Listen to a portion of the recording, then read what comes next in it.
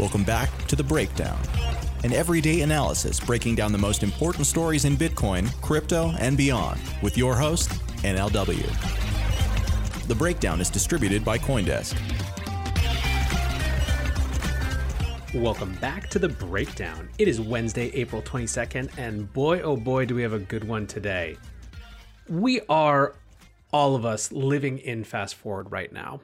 Things that we thought unthinkable just weeks or months ago are now normal and are now being preceded and followed by even more unimaginable things. One of the goals of this show, of The Breakdown, is to try to contextualize these incredibly fast-moving events, right? To help you place them in a framework that makes them make more sense, right? That isn't just random vagaries of the universe and the economy and all that sort of stuff. This requires having guests who can speak not only to Bitcoin and crypto, and not only to the larger markets in their current setup, but the larger historical context, including the key events that got us to where we are today. My guest absolutely crushes on that front. Luke Gromen is the founder of Forest from the Trees, which is a macro thematic research firm. He has decades of experience in macro research. He has been featured on Real Vision, on Macro Voices, basically everywhere you'd expect to hear really interesting, thoughtful, big picture macro thinkers.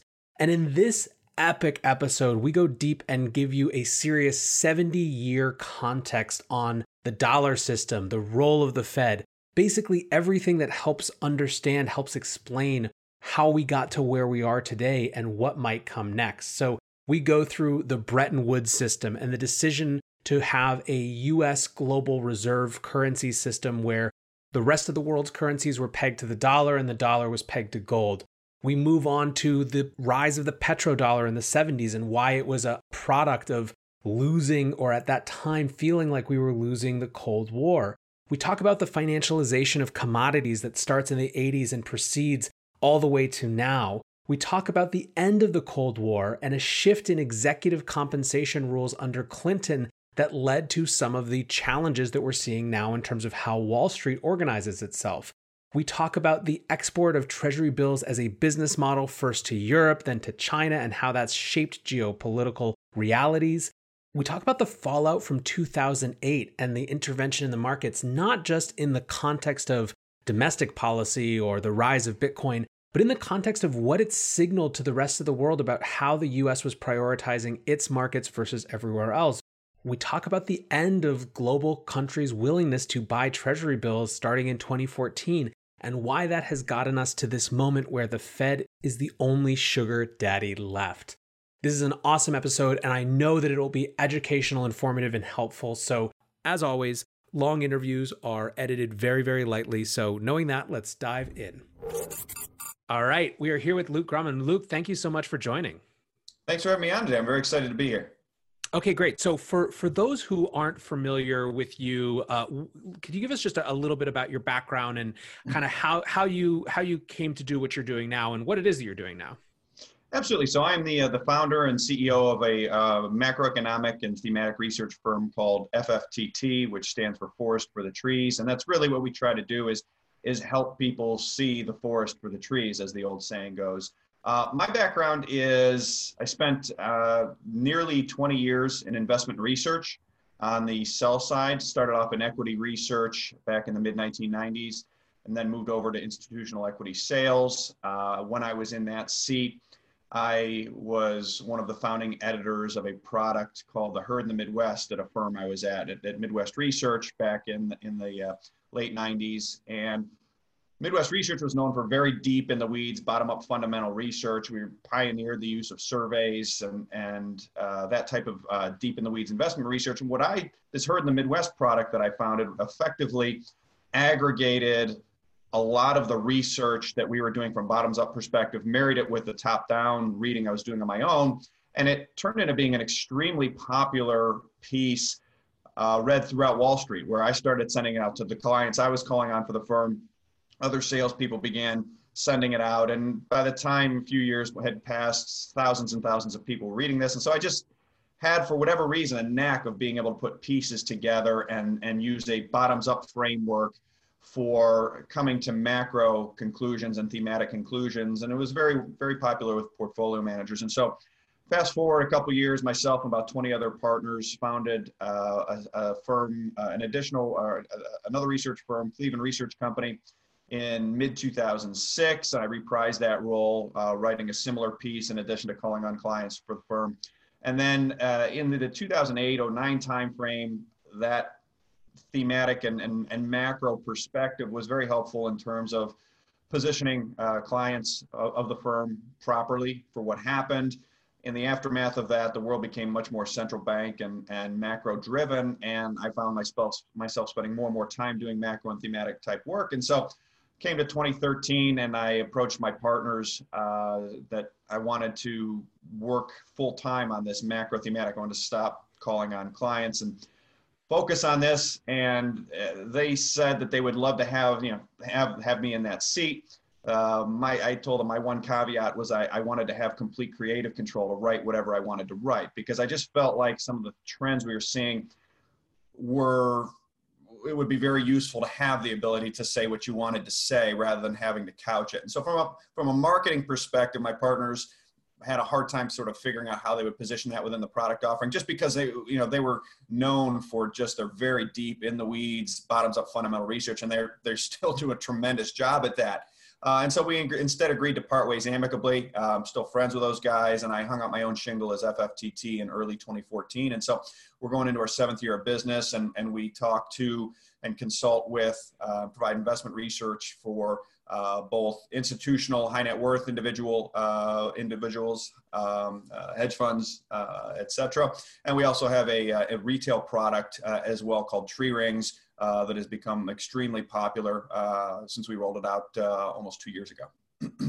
This is a total aside, but one of the things I think about this all the time that's so interesting is how many folks in finance and in research particularly kind of almost preceded the trend towards these independent news sources, independent information sources, independent analysis, right? Like Substack and Substack subscriptions have become one of the biggest forces in media, right? Matt Taibbi just left Rolling Stone to do his own, which makes total sense. And so many of the ancestors of that were actually these financial newsletters. They were often in a firm, and they have this trajectory. We just had Jared Dillian on last week, who has been doing the Daily Dirt Nap for 12 years, and Ben Hunt and Epsilon Theory have been on. And I think it's really interesting to see how kind of finance and market knowledge got to this idea of wanting to kind of find signal through the noise and being willing to pay for kind of those voices independently before a lot of other industries that I think are either getting there now or will in the future. Yeah, it is interesting. I've referred to it as the iTunesization of Wall Street research, where in the old days you had to have a record label and an R&D guy and, or an A&R guy, excuse me, not an R&D guy, but an A&R guy and all this stuff. And you had to buy the CD. And even if you didn't like 13 of the songs, you still, if you liked 2 of them, you had to buy the CD. And now it's harder to sell a 13 song CD for full boat. But if you can write songs, you can find an audience, and sort of the middleman has been taken out of that. So it's an interesting observation. Yeah, well, and it's great for independent content creators too, because what it does is it allows for a kind of an ending to credentialism, right? One of the last credentials was who's the one distributing this information to me. If that's just, well, it's more becomes whose information consistently provides me with value that then is reflected in the markets or in whatever kind of business I'm in. But that's total aside, so I won't hang here too long. So where I want to start, we were just talking about this before. There's a million different things we could get into. The context, I think, for listeners and why I was so excited to bring you on is I think so many folks, whether they're in Bitcoin and crypto or just in markets in general, are trying to wrap their heads around what feels like a radical set of changes that we're living through in real time, that we're witnessing in real time. And one of the things that I've been trying to do with the breakdown is bring people on who can provide context, historical and contemporary, to help people understand which of these things truly are new head spinning beginning phenomenon versus things that are maybe accelerations of trends that were going on before. And so maybe the way to start is the widest possible view. You had a tweet a couple weeks ago about the idea of the global economy set up as a company town. So maybe, we don't have to even necessarily use that tweet, but I'd love to have, just for our listeners, some framework of how you view the economy in large kind of historical context. Are we coming to the end of a period that was kind of distinct? And if so, what was that period? Yeah, absolutely. I do think we're coming to the end of a period that was distinct. And that tweet regarding the company town was, the gist of it was effectively that since 1973, the US dollar has had a monopoly on oil pricing effectively. And so that we can call what the system was what we want, but it wasn't capitalism. It was effectively a company town. And so by way of background, company town was, I think it was in the late 1800s typically, where you had one company and they hired everybody, and you had a company store. And so you worked at the company, and you got paid by the company, and then you had to go to the company store and pay whatever price the company store was. That's not really capitalism. And once you start having multiple choices of where you can work, where you can shop, etc., that's capitalism. And so my point in highlighting this was, we've had the most important resource, the master resource really, is energy. And there's been a monopoly on energy, and it's been enforced with financial sanctions, geopolitical wrangling, at times violence, but it's been a system that worked. And so some people say, well, this has been a bad system, or it's an unjust. We need to go back in time and understand why this system evolved. So if we go back to at the end of World War II, at Bretton Woods, there were two options. There was John Maynard Keynes proposed something called the bancor, which was a neutral settlement asset that floated in all currencies and would have basically prevented systemic deficits and surpluses from building up over time that we have since seen, because we didn't go with the bancor. We went with a proposal from the United States, as voiced by Harry Dexter White, which was, the dollar is the center of the system. The dollar's pegged to gold at $35 an ounce, and everything else is then tied to the dollar. And it provided the U.S. what de Gaulle called exorbitant privilege. And that system worked at first. It came under stress because of the dollar peg and the U.S.'s spending in Vietnam and Great Society spending by Johnson. By 1971, it was clear to everybody that the valuation, even though the U.S. had written the dollar down against gold from 35 to 42 an ounce in, I want to say 68 or 69, but at any rate, the system was strained. The peg was the weak link. Everybody knew the U.S. owed way more money than it could satisfy with the gold we had. And so our choices were, number one, devalue the dollar significantly against gold to basically take that gold backing up to a level requisite to reestablish confidence in the dollar and in the Bretton Woods system, or close the gold window, default on the whole system, and move to something else. And we chose the latter. We can discuss, was that the right thing or not? But the key was we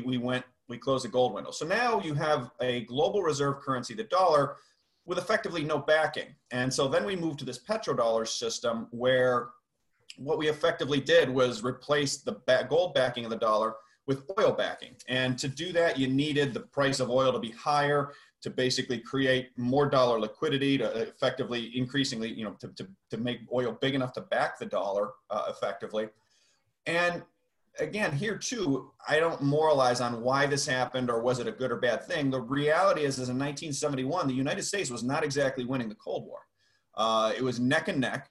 And what this system allowed us to do was print dollars for oil.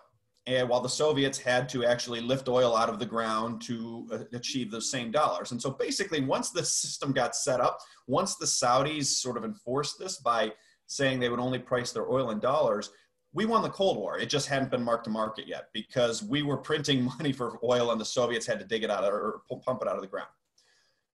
The challenge in this is that it forces the U.S. to run these big deficits, to basically hollow out our manufacturing, to basically subjugate our middle and working classes, to run the deficits, to supply the dollars, to supply the dollars to the world. Once we made the dollar that part of the reserve currency. So from 71 to 89, this is a system. Some people liked it, some people didn't, but there was a broader geopolitical context. We needed to beat the Soviets in the Cold War. 89, we defeat the Soviets in the Cold War, and at that moment, in a perfect world, we have another monetary conference. We restructure things, but we didn't. We sort of took a unipolar moment in history of the U.S. and we continue this dynamic of running deficits and then having to find other nations to finance our deficits by basically buying our treasury bonds and otherwise invest in U.S. financial assets. And so, we have NAFTA, which helps out, effectively another process of another step of outsourcing jobs to increase deficits, finance U.S. government spending. We get China into the WTO. And so we kept this process going so on, for this period of time. I would say, if we look back, the thing, it wasn't like we could just spend willy-nilly and print money willy-nilly in the 70s. The overriding theme of this system, if you look at when we had oil backing the dollar, was, you can see it, the dollar was basically managed to be as good as gold for oil. And when I say that, if you look back historically, right, so the dollar was as good as gold, then we removed the gold backing, replaced it with oil, but the dollar was still managed to be as good as gold for oil from, call it 1973 to about 2003. And so when I say that, if you look at when, for a 30-year period, the price of oil was between $15 and $25 a barrel most of the time. At extremes, when it got to 30, the Fed would start raising rates. And when it got below 15, the Fed would be cutting rates aggressively. And so there was this management of the U.S. economy, which was the biggest economy, the biggest oil consumer, et cetera, to manage the dollar to be as good as gold for oil. And that was a key tenet of this company town petrodollar system. Beginning in 2003, we began to stop doing this. You can see it in the chart where basically the price of oil began getting away from us. It would have implied massive rate hikes in the U.S. economy, which, given how financialized we become, how indebted we become, would have broken the economy. And so we just stopped doing it. Instead, we started doing some of these, whether you look at NAFTA, but in particular post 2001, get China into the WTO, where suddenly we have this sort of captive financier where we offshore our factories to China. We run the deficits, and China effectively, well, not effectively, they did take their treasury holdings from 60 billion in 2001 up to 1.3 trillion in about 10 years later. And so this good as gold for oil system began to break down, where basically you're sort of not keeping the dollar in a consistent range. You're not pegging the dollar oil peg, if you will, began breaking down in 2003, continued to break down through 2008. And post 2008, I think things got a little bit more hairy. And since then, we've been, transitioning away. So I think, the one framework that I use is this, this breakdown of the system that was well underway. We're a decade plus into it, of the good as gold for oil, the dollar being kept as good as gold for oil, breaking down. And then the geopolitical in the last 5 to 10 years, the geopolitical fallout of some of the decisions where we made 20 years ago, for example, getting China into the WTO, which was, in my view, effectively an attempt to extend the dollar system as structured post 71. In the last 5 to 10 years, we've gotten into some of the bad fallout from that. And by that, I mean, we can now see it clear as day with the coronavirus crisis that, we're the most powerful country in the world, and we have a shortage of masks because we can't get enough of them from China. And this geopolitical reality of basically supply chain vulnerability, particularly as it relates to defense, but as we're seeing it, written much more broadly here in the last month with pharmaceuticals, masks, equipment, is sort of another framework we've used then is in terms of this transition is okay, we used to keep the dollar as good as gold for oil. We stopped, and we've seen a transition of that. And then more recently, the geopolitical pressures of the reality that our supply chains have become overwhelmingly dependent on another nation that, when we started, was sort of a small emerging market competitor and is now, by everyone's account, an adversary of some, or competitor or adversary of some description. So those are the two big frameworks. I apologize for kind of going on, but those are the two sort of big frameworks we look at. Yeah, no apologies necessary. I asked for the frameworks, and we got the TLDR on the monetary system and economic system for the last 70 years, which is exactly what I was going for. So it's interesting. So basically, you kind of described a few different waves, right? You have a first wave post Bretton Woods, and kind of on the U.S. as the U.S. dollar is the reserve currency of the world, backed by gold.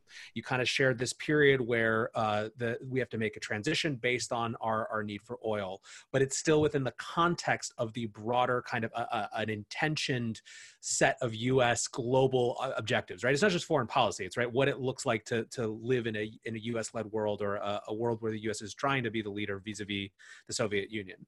Then there's this break in this moment where a lot of folks kind of point to, some people have called 1989 is the year that ended the short 20th century. Hobsbawm called it that. You have Peter Zeihan, who just wrote Disunited Nations, who was on the podcast a couple of weeks ago, who talks about this being such an inflection point because basically you have Herbert Walker trying to rally for perhaps not that exact new Bretton Woods, but a larger national conversation of what do we want the world to look like, right, going forward.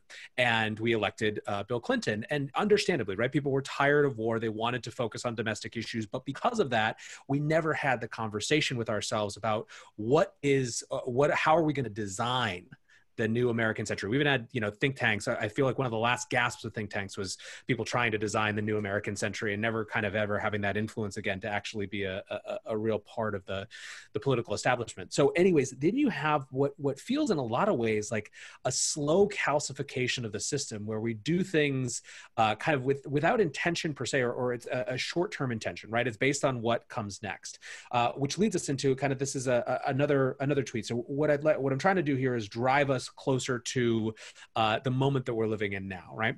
And so you had another tweet from 2002 to 2014, the US biggest export were treasuries, right? And then this shifted. And so I guess talk just a little bit more about that period, this idea of treasuries being the biggest export and what that meant. I mean, you got into a little bit of it in that first answer. And then from there, kind of where I want to get to is effectively where the last year, what the signals we were getting from the last year before COVID-19, and then what COVID-19 and the crisis has done to kind of accelerate them. Sure. So let me frame up my thought process here a sec. So as we noted back, the way this system had worked was basically the world sends us stuff and we send them dollars, and then they take the dollars and they buy treasury bonds and other financial assets, and then that finances more purchases of their stuff. And it was basically a virtuous cycle of vendor financing is effectively what that was.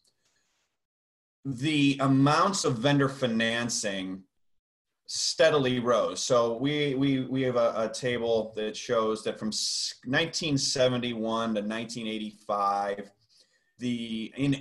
of the aggregate U.S. Treasury bonds issued in that 15-year span of time, foreign central banks bought about 15% of them and held them as their reserve asset, basically as their gold. And that ties into the keeping the dollar as good as gold for oil, because they're basically stockpiling the stuff like gold. From 86 to 02, they bought, roughly 28 to 30% of all the treasuries we issued. So they're now sterilizing almost a third. From 02 to 14, they bought 53%. So over half of the treasury bonds we issued, central banks were sterilizing as sort of, their gold. And then the value of their gold started collapsing against oil right when we did that, shortly after that period in time. All right, it's shortly in the beginning of that period of time, 02, 03. And then since 2014, they have stockpiled negative 4% of our total treasury bond issuance. So they've begun dishoarding, basically have stopped buying, while our deficits have continued to rise faster. And so this was the hallmark of the system was, again, this vendor financing. You send us stuff, we send you our jobs in our factories, you send us stuff, we send you dollars, you buy our treasuries, and then we repeat the whole process. In 3Q14, this began unwinding. And some of it was, I think a lot of it was a breakdown of any number of things. The relative economic importance of the U.S. had been falling and continued to fall in terms of percentage of GDP. The importance of emerging markets, in particular China, was rising at the same point. I think the bigger issues were ultimately tied to economic and geological reality. Oil was getting more expensive to pull out of the ground. The U.S. had showed that in 2008 they would no longer, if push came to shove, the U.S. could not and would not manage the dollar system to be as good as gold for oil. We showed in 2008 that if push comes to shove, we are going to print every dollar we need to take care of the U.S. And that, I think, was a wake-up moment. In the immediate aftermath of the 2008 crisis, the world worked together to try to get things stabilized. However, once you get to 2013, I think particularly after we weaponized the SWIFT system in 2012 against Iran, where we basically weaponized the dollar against Iran, we did so against Russia in 13-14 as well. Late 2013, China says it's no longer in our interest to grow our holdings of FX reserves anymore, which was basically, we're going to stop buying treasuries.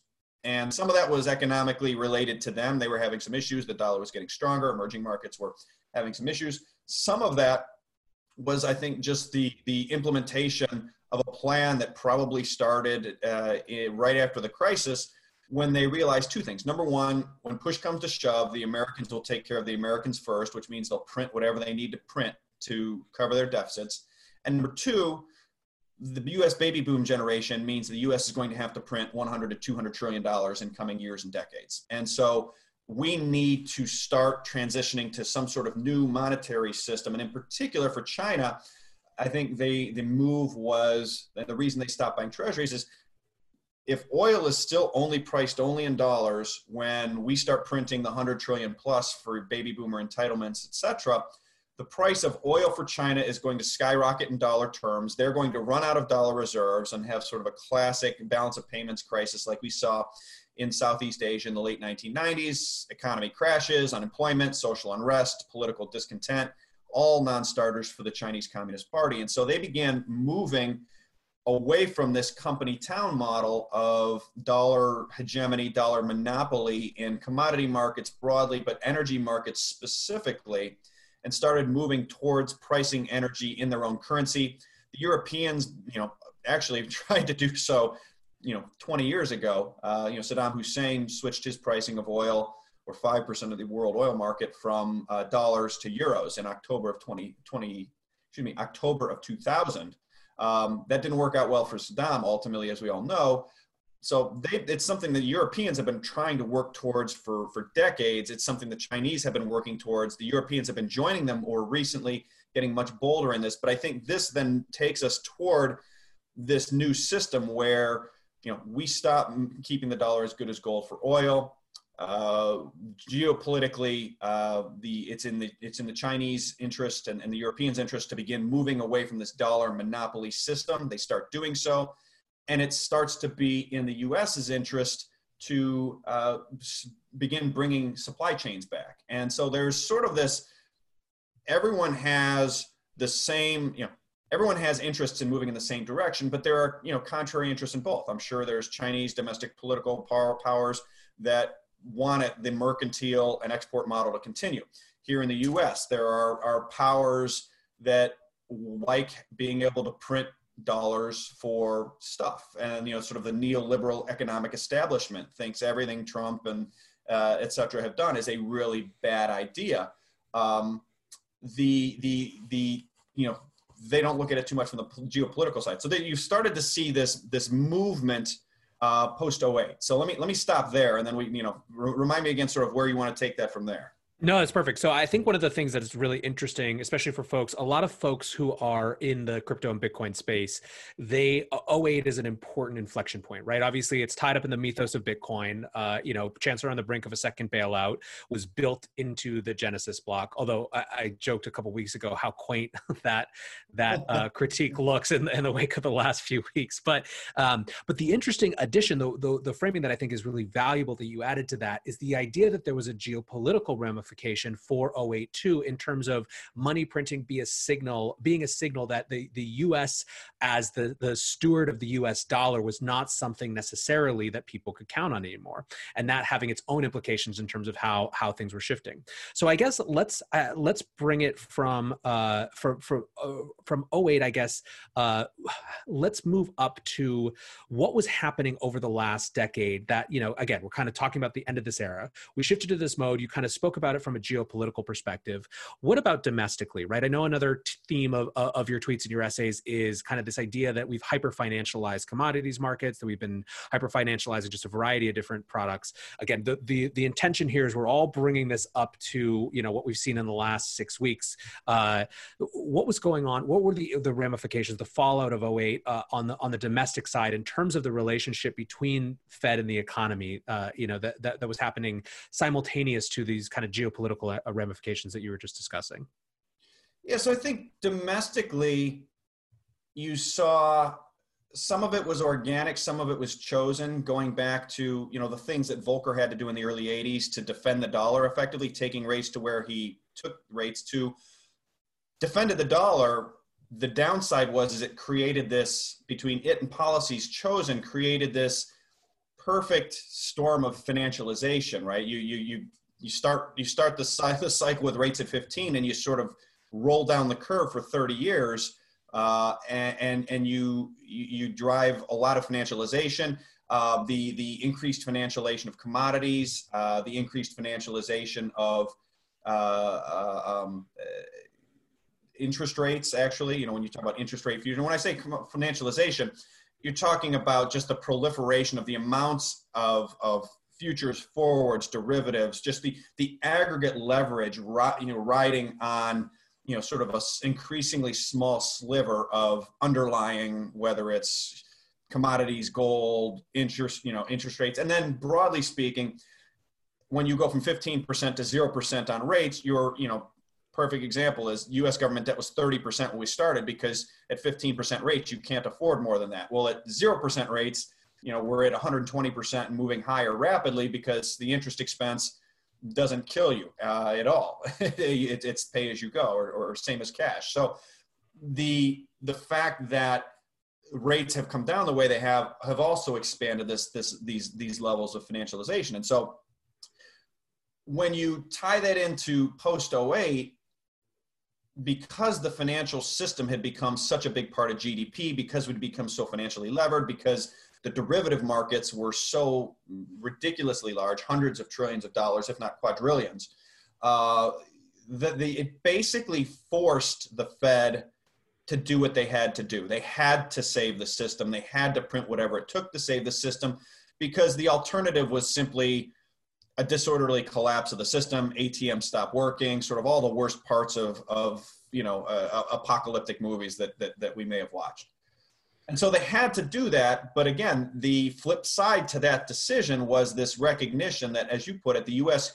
was no longer could no longer manage the dollar as a public utility, as something that is a store, managed to be as good as gold for oil as it had been, from 1973 to 2003. And so the cracks emerged 03 to 08. 08 was when it was announced. That's it. Where push comes to shove, we're not going to do this anymore. And so you started to see movements away from that. So in early 09, actually right away after we did the big QE, the head of the PBOC wrote a white paper at the BIS. He said, listen, we need a new global currency system. And he specifically cited Keynes's bancor from the Bretton Woods conference, saying the fact that the choice we made at Bretton Woods has worked so poorly is a sign maybe we should have chosen that one. There's some merit to it. And they talked about the Chinese talked about a neutral reserve asset. The IMF and the World Bank in the intervening years of 2010, 2011 made references to that. 2014, the World Bank again. We get to 2014, global central banks stop growing their holdings of treasury bonds. And I think that represents a key moment of this quickening of a pace of this process. 2000s, once global central banks stop sterilizing our deficits, the United States desperately needs to find, for lack of a better word, a new sugar daddy, right? So the Europeans under Bretton Woods were the sugar daddy stockpile in the treasuries, and they sort of stopped and cashed it in for gold, and they forced the changes in the 70s by doing so.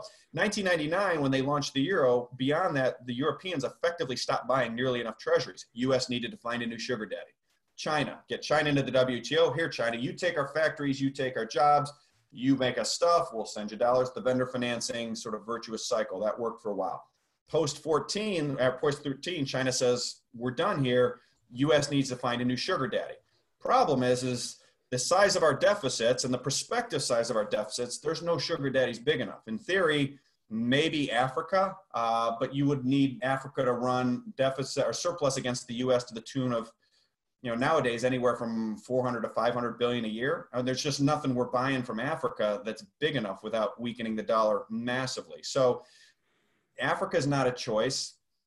Mars, Jupiter, maybe, but other than that, it really only left the U.S.'s own economy to finance its own deficits. And then once that balance sheet got too full, the Fed with printed money. And so this 3Q14 was a huge moment. And we saw, regulatory changes were made to the banking system, had to buy more treasuries. Money market funds had to buy more treasuries in 14, 15. Even Obamacare, when looked at through this lens, was effectively a program that pushed government's cost of healthcare onto U.S. consumers as a way of helping finance deficits. The Wall Street Journal actually wrote an article noting that it helped reduce U.S. deficits, did Obamacare. But ultimately, in 3Q16, the first symptom of U.S. balance sheet, U.S. private sector balance sheet running out of room was when U.S. deficits began to rise as a percent of GDP, which was the first symptom that, we're starting to crowd ourselves out. 3Q18, FX hedge treasury yields went negative, and that means that basically the global private sector that was still helping finance U.S. deficits once the central banks left, suddenly that the bank balance, basically when foreigners buy treasuries, they buy the treasury, they buy a hedge against the dollar, and then whatever net amount left over is their coupon. And in 3Q18, the cost of hedging US dollar debt got so expensive that it went above the coupon. And so basically their choice was either don't hedge the dollar, which means I take the dollar risk. If the dollar falls, I lose money, or lock in and take a negative rate on treasury debt. And some did that. Or I start moving money out of dollars into other sovereign debt. And you saw the movements of, German and Bund yields and JGB yields go negative. That was part of the reason that was happening was that wasn't an irrationality. That was a perfectly rational market reaction to FX hedge treasury yields going negative, because as soon as that happened, the flip side of that was JGB yields after hedging for the yen, or Bund yields after yielding for the euro, were much more positive. And so you began seeing these fund flows happen in 3Q18. You go to early 2019, and you began seeing symptoms that the U.S.'s banking system was was basically choking on too much treasury supply.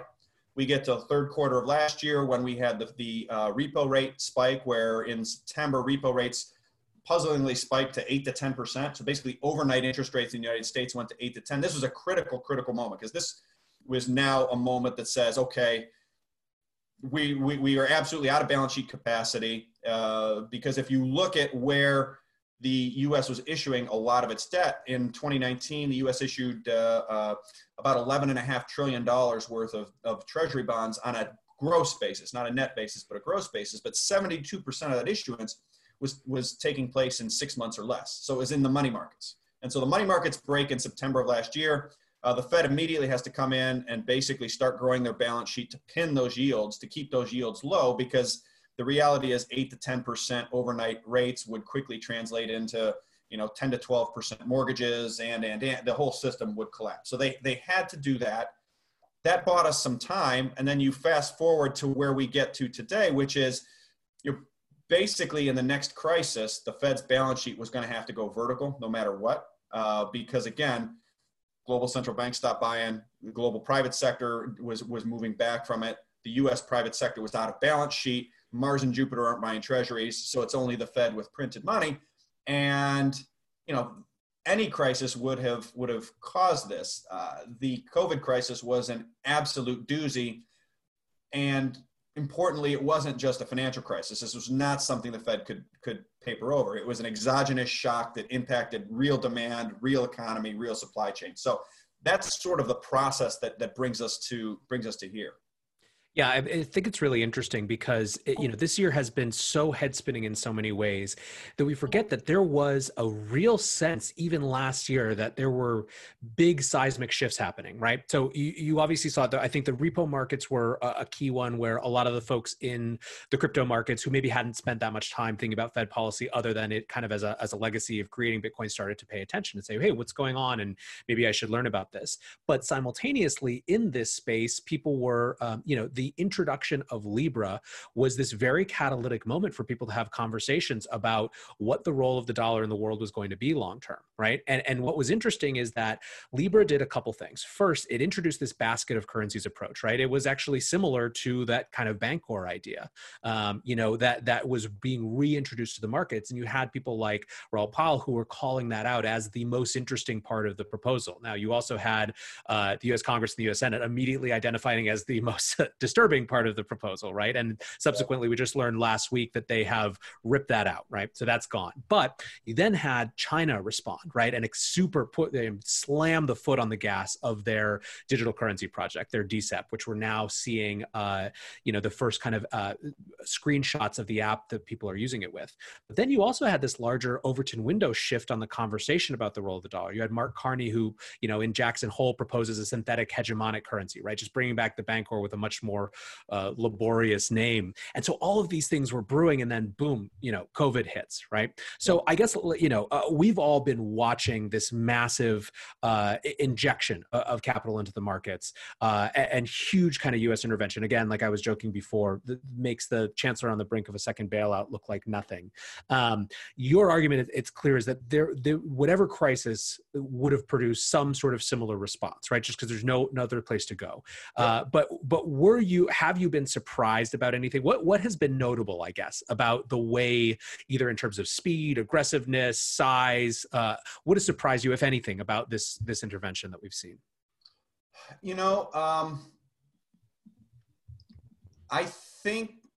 I think the size surprised me. I gave an interview, I think last year in the third quarter, actually after the repo crisis, and I said, look, I think in a couple years you could see the Fed's balance sheet at $10 trillion, and maybe by late 21 or mid 22, and that seems adorably quaint now. And to be clear, some of that is a function of, probably the majority of that's a function of just the severity of this crisis. I mean, there's no way. I mean, I saw it as, and we had been doing our analysis based on just sort of a mild recession. Here's what the deficit's going to do. And there's it's all about the financing, and there are no more sugar daddies. It's just the Fed. This means the Fed's balance sheet's going to have, the US deficit's going to go up by this percentage as it has traditionally, and the Fed's going to have to buy it all. And they're probably going to have to buy some treasuries being sold by emerging markets. And maybe you see the treasury market sell off until the Fed buys those. But there was just no way of forecasting the 30-40% drop in GDP that we've seen, and the degree of potential severe and sustained disruption of physical supply chains that we're seeing as a result of that. And so that to me has been probably the biggest surprise. There's not a lot of other things that as I think about them, that you could, if you would have said to me before, hey, this is how it's going to go down, where I would have said, whoa, the thing I said, whoa, was when the Fed did $625 billion in a week of growing their balance sheet. That to me was a whoa. Like my estimate had been for a long time that in the next recession, the Fed's going to have to go to somewhere between 250 billion and 350 billion a month in QE. And so they did $1.6 trillion or whatever it was, 2 trillion in 6 weeks. That's been probably the biggest woe to me. And I think that's a nod to the severity of the crisis. You made a comparison to Japan, right? It took them a decade to do what we basically did in 6 weeks, right? Yep. So let's talk about, I guess, knock-on effects or where we go from here, because I think this is where people are starting to shift. This thing has happened. There's still furious debates about how to open the economy back up and when and all these sort of things. But, we're going to get back moving again.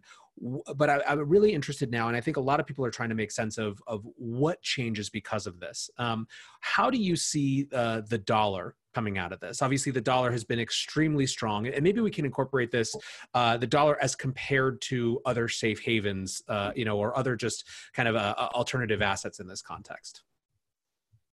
Yeah, I think ultimately where we go from here is, and what the dollar does as a result is a function, I think, of two things. Number one, how fast do we come back out of it to sort of normalized economic activity, and what are the incremental, hangover effects? And then number two, what is the pace of the Fed response relative to number one? And what I mean by that is there was a great article by Michael Every at Rabobank that he submitted to Zero Hedge. I think it was last week, regarding the Eurodollar system. And, we didn't touch on the Eurodollar system back through the history. It was sort of a natural, organic outgrowth of regulatory and the petrodollar from the 70s, et cetera. The punchline is that Rabobank estimates that it is now there's $57 trillion in the Eurodollar system is $57 trillion all in, which, is, and by way of background, Eurodollar system is just dollar denominated loans and liabilities created by banks offshore, entities offshore that cannot create the dollar based money to cover those. So in other words, they're creating these dollar shorts offshore, and only the Fed can create the base money to cover those shorts. And so you've got this offshore $57 trillion shortage of dollars in extremis, right? So when the economy is functioning normally, monetary velocity is high, the dollars get created, and particularly given the structure of the system where our job is to export these dollars for stuff, when the economy is working okay, the system sort of works. But when anything goes just a little wrong, this $57 trillion short begins to exert upward pressure on the dollar. And this is, this is the dollar milkshake that Brent Johnson talks about. And, so all else equal, in just a modest slowdown, the dollar should rise until the Fed begins to, sort of ameliorate that with dollar liquidity. In what we just experienced, something we wrote about a month ago was that if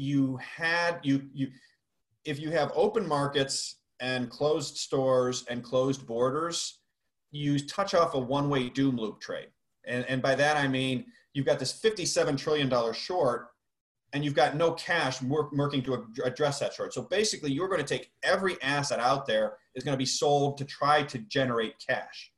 And so if we leave the economy closed, but the markets open, if the Fed doesn't do enough, then what you're going to see is basically a mad dash to sell everything for cash to try to avoid defaulting on these offshore dollar debts. And the flip side to that is that if we leave the economy closed, the longer we leave it closed, the closer the Fed's balance sheet is going to have to move towards $57 trillion, towards them fully reserving the offshore dollar-denominated debt. Now, that's just the offshore side. The domestic side is another $47 trillion of non-financial debt. So in theory, if we left the economy closed for some period of time, and the question is that a year? Is it 6 months? Is it 2 years? Is it 3 months? I don't know. The leverage in the system makes me think it's less. But the punchline is if the longer we leave the system effectively closed or it's not operating at full capacity, full monetary velocity, the closer the Fed's balance sheet is going to have to approximate $57 trillion in offshore plus $47 trillion to basically create the debt to fully, the dollars to fully reserve that debt to make sure it doesn't default. And so you're talking about, $100 trillion, $104 trillion balance sheet, $114 trillion balance, no, 104, I did it right. $104 trillion balance sheet.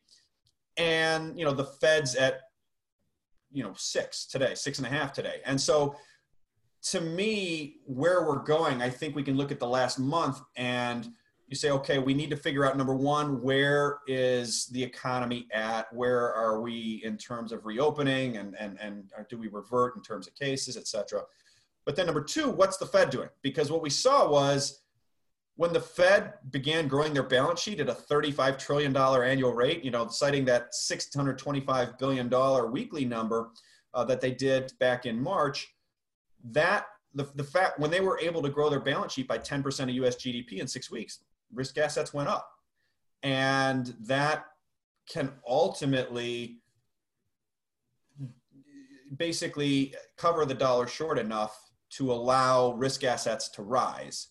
And those are the two key questions to me. And that kind of touches on a point that I made before about the importance of the stock market being a political utility. We can dive into some of that and go on from there. But those are the two things. It's, when do we recover and what's the Fed doing?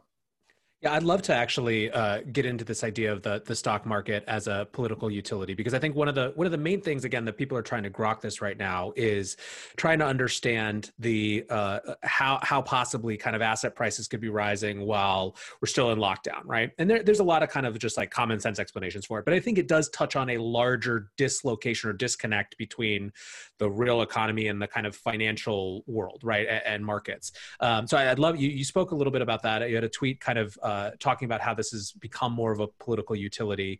I'd love to talk about that and what the implications of that are, especially as we get to retirement with the boomers, right? Because there are these large, secular trends that have nothing to do with right now that are also that we're always coming due. And I guess the question is are we just kind of buying our way out of something that's going to be due again later, right?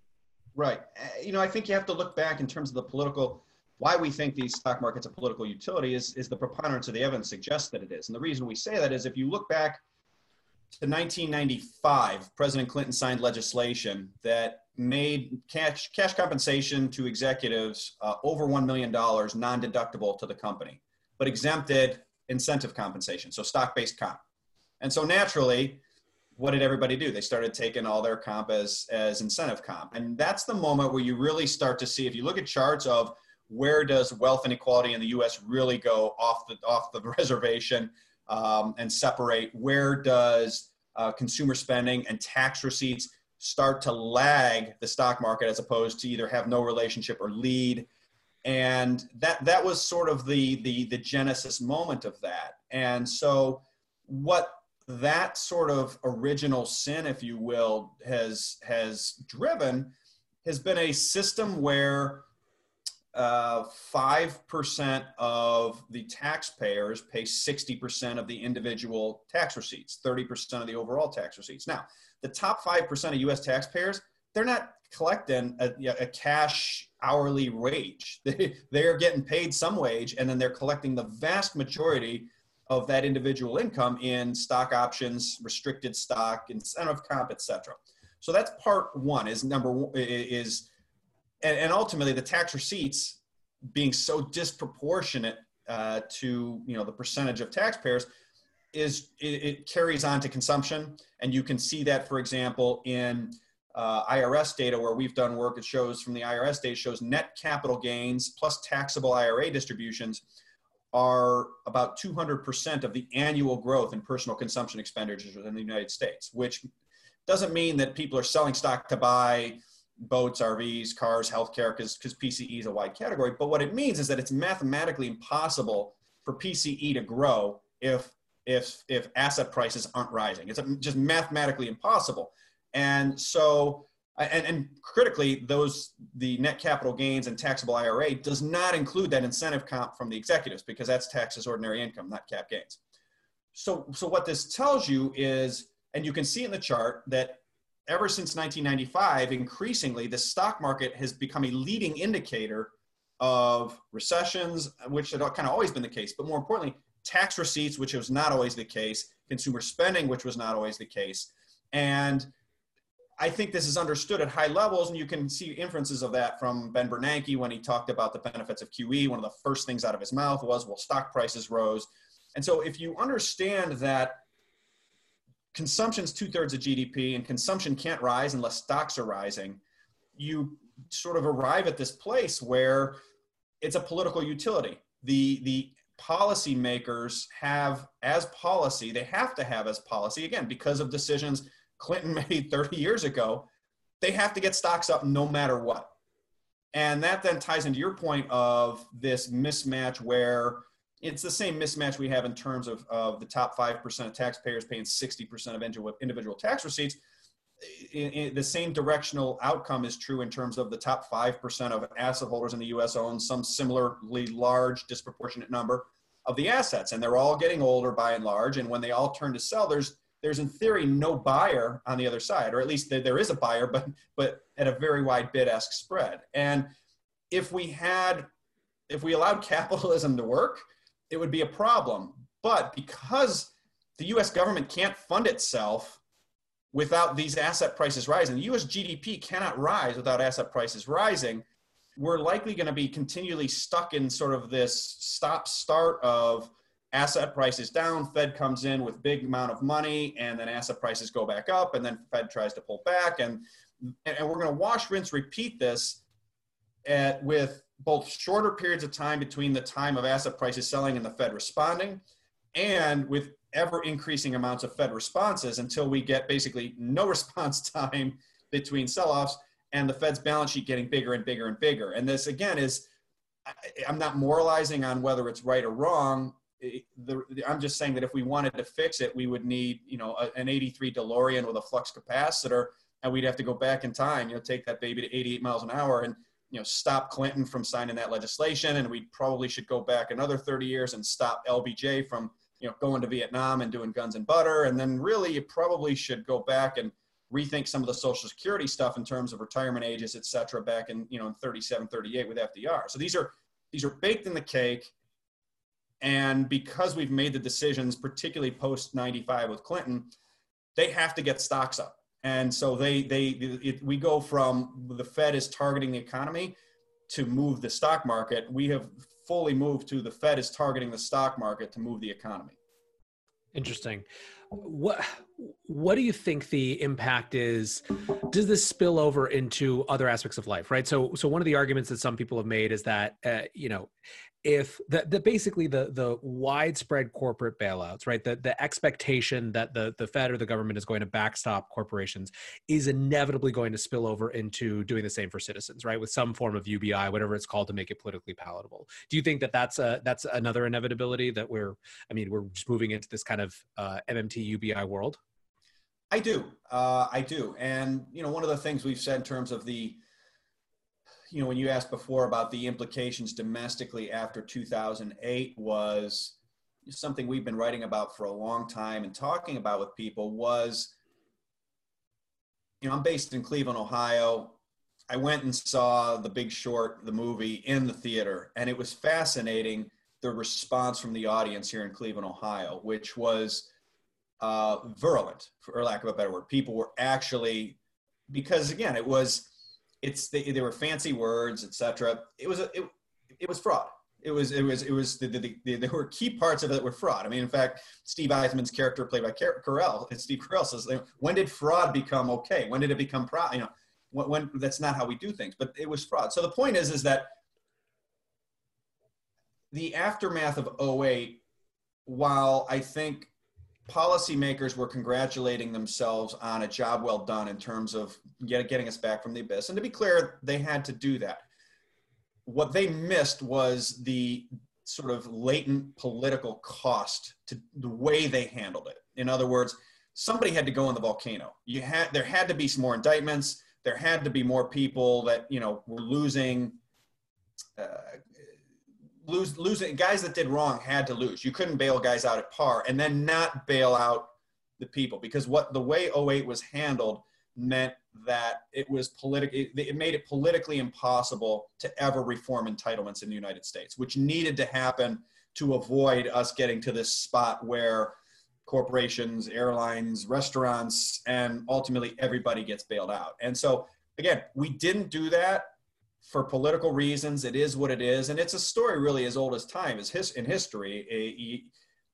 You had a bunch of oligarchs, for lack of a better word, in the financial industry that got into trouble, and they got bailed out, and there was not reforms of that system done. And so then when the next crisis hits, now there's just no political ability to go to mom and pop and say, hey, I know you need that $3,500 every month from Social Security to make ends meet, but we're going to need to cut that 40%.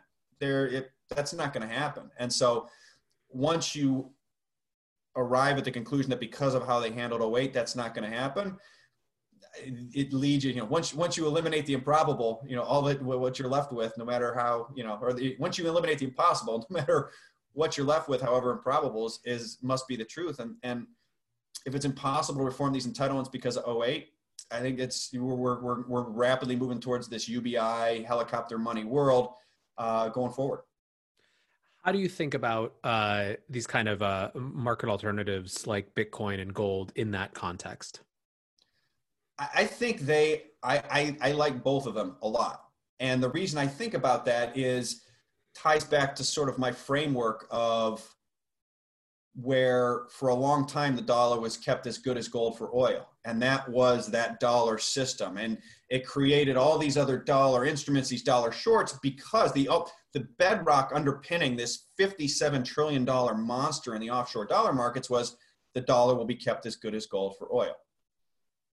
And now it's not, despite evidence to the contrary. And now it's definitively not. And so I think, particularly in the aftermath of '08, you saw the central banks move first when they started buying gold again for the first time in 35 years. And then in 3Q14, they stopped buying treasuries altogether, but they kept buying gold, and they keep buying gold. And so to me, this system, the way it has organically shifted, it still needs some sort of neutral settlement asset. You cannot have a depleting asset like oil where the U.S. has the ability to basically print money for that oil.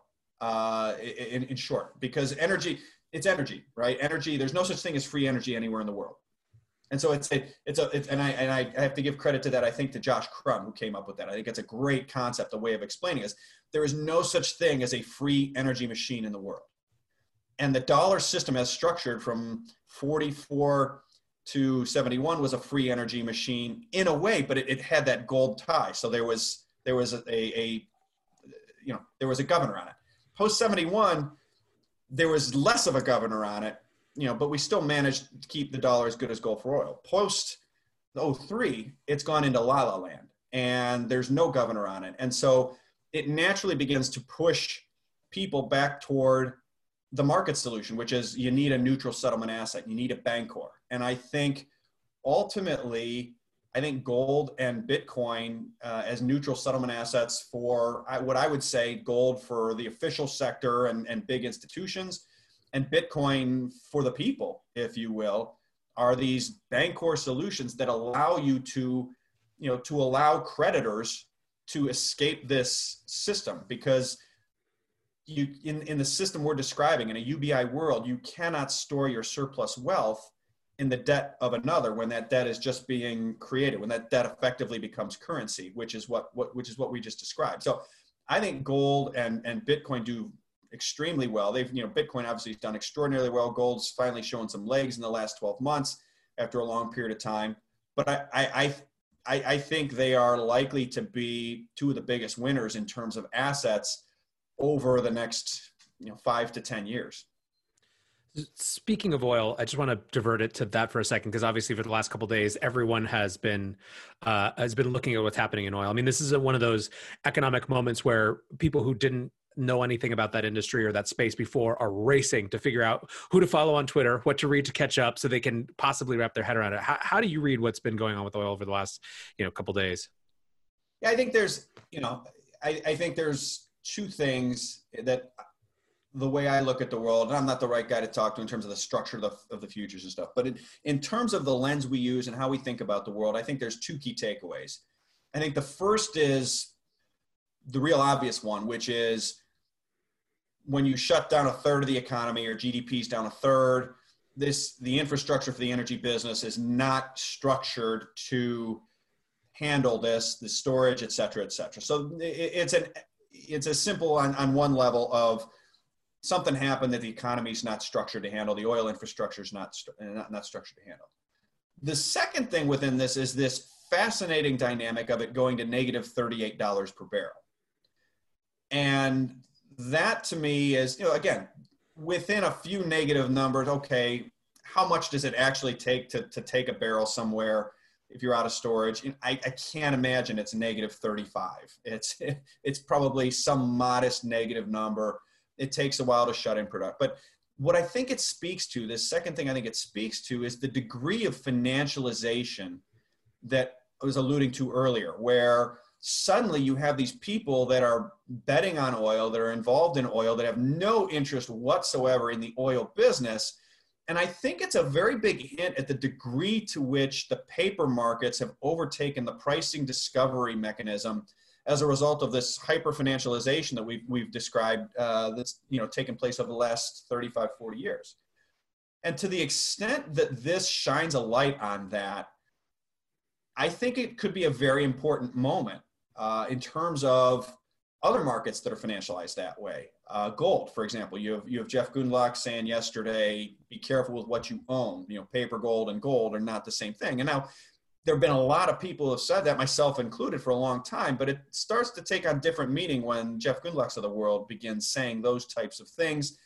When you see some of the things developing in the paper gold markets that we've seen develop. And so I think it could be a bit of a watershed moment in terms of just this aha moment where people can no longer say, well, you're the paper physical thing, stop. It's not. It is a big deal. You can see it. And importantly, when you take a step back and say, well, why did this develop? The financialization was allowed to grow to the size it was because it ultimately supported this dollar company town structure in the past. You have to be able to control pricing of the underlying in order to sort of keep that system together. It's really interesting. The company town analogy, I think, is really fascinating. I keep thinking about it, especially because one of the hallmarks of the company town before it was shut down and made illegal was scrip, right? Company scrip, where they didn't pay you in the currency of the political jurisdiction. They paid you because it was the store. It didn't matter. You could go use the Schrute bucks, right, in the store. And you had Dave Portnoy a couple days ago, or a couple weeks ago, I guess, screaming on Twitter about how the US dollar was Schrute bucks. And I saw that. I laughed. Yeah, it's an interesting little antecedent to that analogy. But listen, I've kept you for a really long time. I really appreciate your perspective. Particularly, I appreciate how dispassionate you can analyze these things, right? Because I think it's so hard when you're watching these things, especially when there's big decisions you don't agree with or patterns that you want to kind of rip to the other direction, to look at them and be able to kind of assess them as they are. But I like to close with kind of, we're in such turbulent times. What's the thing that's got kind of creating the most pessimism or nervousness for you, from a kind of a structural economic standpoint? And what's your biggest source of optimism going into the future, going into the post-COVID-19 world? So my biggest source of concern or potential fear, and I say this as a father of three boys, one who's 19 this year, one who's 17 this year, and one who's 14, is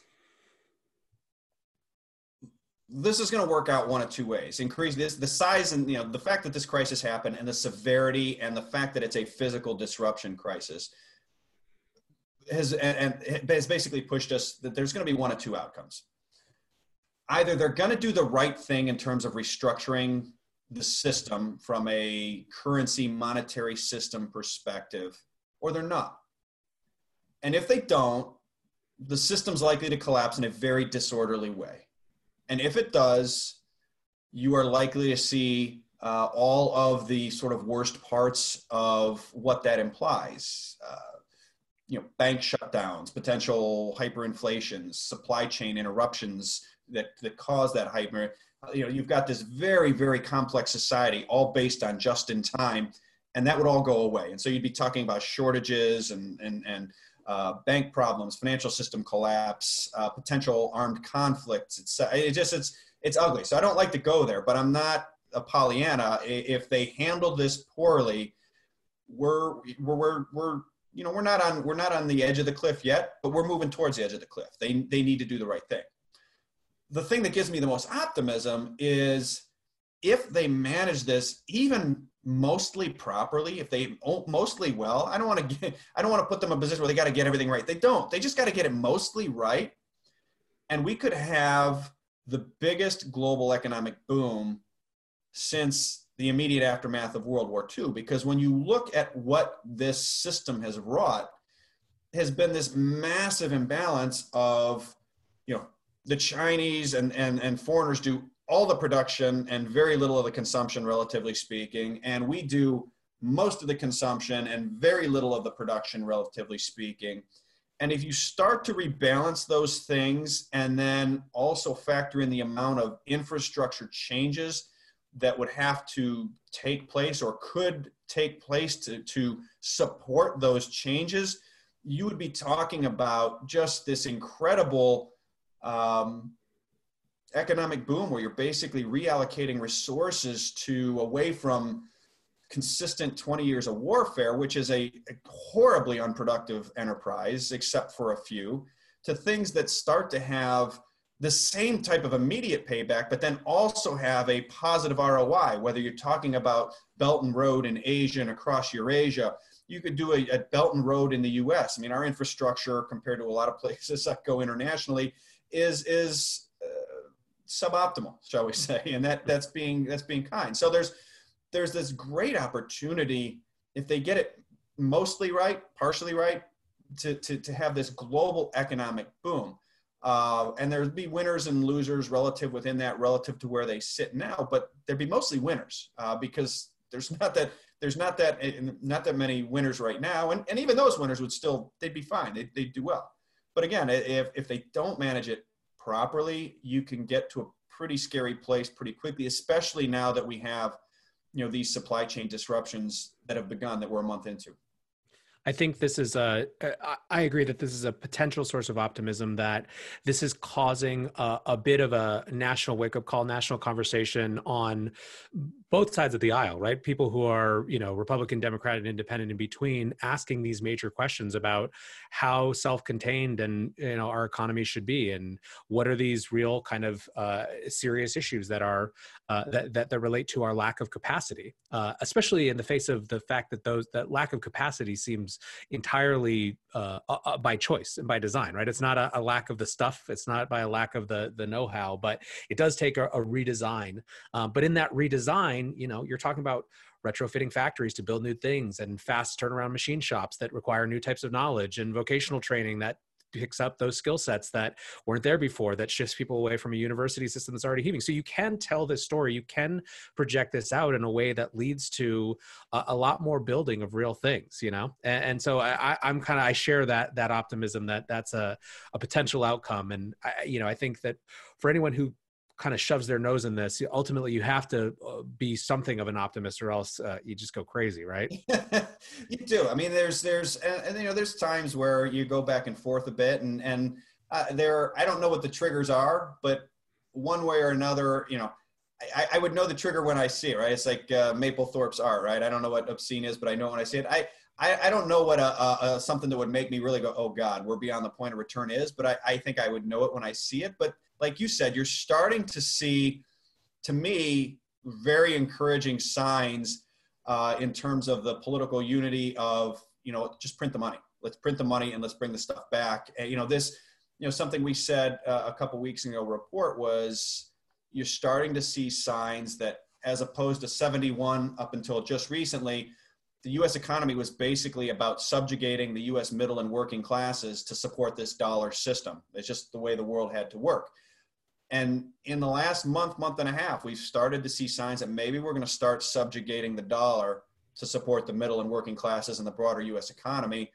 And there's, it's a great thing for the U.S., but it's a great thing for the world as well. There's a lot of imbalances that have swung very, very far to one way that would start swinging back the other way, which would suggest very positive economic outcomes and very positive outcomes for a very extended period of time. You're basically talking about a 50-year pendulum that has gone from here to here that now starts coming back the other way. So there'd be a lot of open field running in front of that possibly. Well, Luke, we could have a whole additional conversation about that. I'll have to have you back. But for now, I really appreciate you taking so much time. I know the listeners will appreciate it too. Absolutely. Thank you so much for having me on, Nathaniel. It was great talking. And there you have it. Wow, 70 years of economic history TLDR'd for you. Now, obviously, there's so much more to dive into on all of these topics and a million different perspectives and a million different ways that people explain these phenomena. So you should take all of this as one person's informed, I think, extremely informed perspective.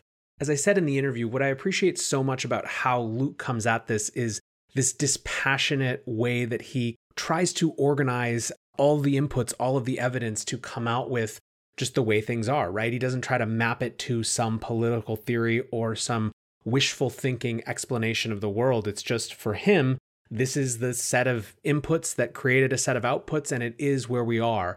And I think that's a good basis to talk about where we move next, right? To understand and appreciate how things have come to be where they are and where the levers of change might be. So hopefully this was a helpful episode to you today, guys. Let me know. Hit me up at NLW on Twitter. And as always, thanks for listening. Until tomorrow, guys, be safe and take care of each other. Peace.